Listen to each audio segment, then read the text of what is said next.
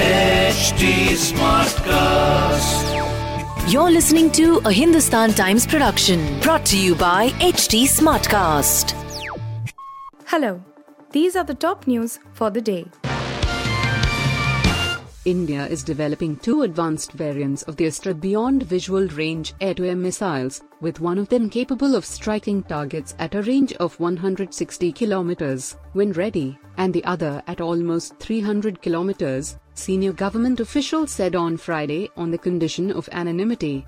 The Astra Mk2 and Mk3 missiles are likely to be tested next year and in 2024 respectively, and are among the Defense Research and Development Organization's (DRDO) key ongoing programs, said one of the officials cited above. After a late-night drama, Union Minister Piyush Goyal, NCP leader Praful Patel, Shiv Sena's Sanjay Raut, Congress leader Imran Pratapgarhi, BJP's Anil Bonde and Dhananjay Mahadik got elected to Rajya Sabha from Maharashtra.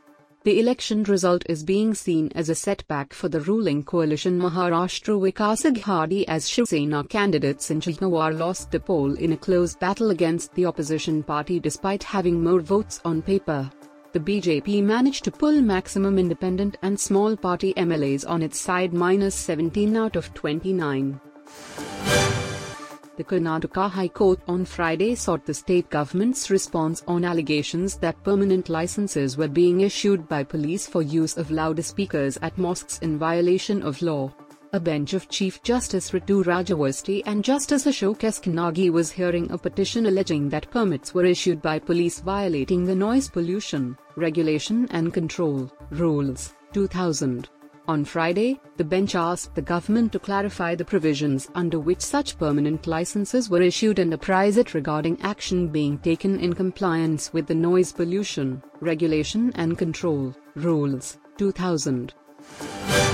Protests by Muslims against controversial comments on Prophet Muhammad made by former Bharatiya Janata Party (BJP) spokespersons Nupur Sharma and Naveen Kumar Jindal broke out across several parts of the country after Friday prayers, prompting arrests of dozens of people, officials said.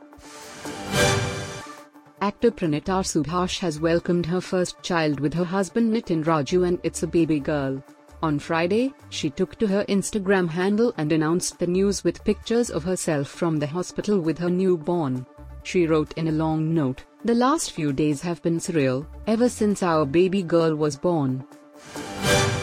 After teasing the Board of Control for Cricket in India, BCCI, for a second time, Amazon dropped out of the IPL media rights race despite purchasing the bid document.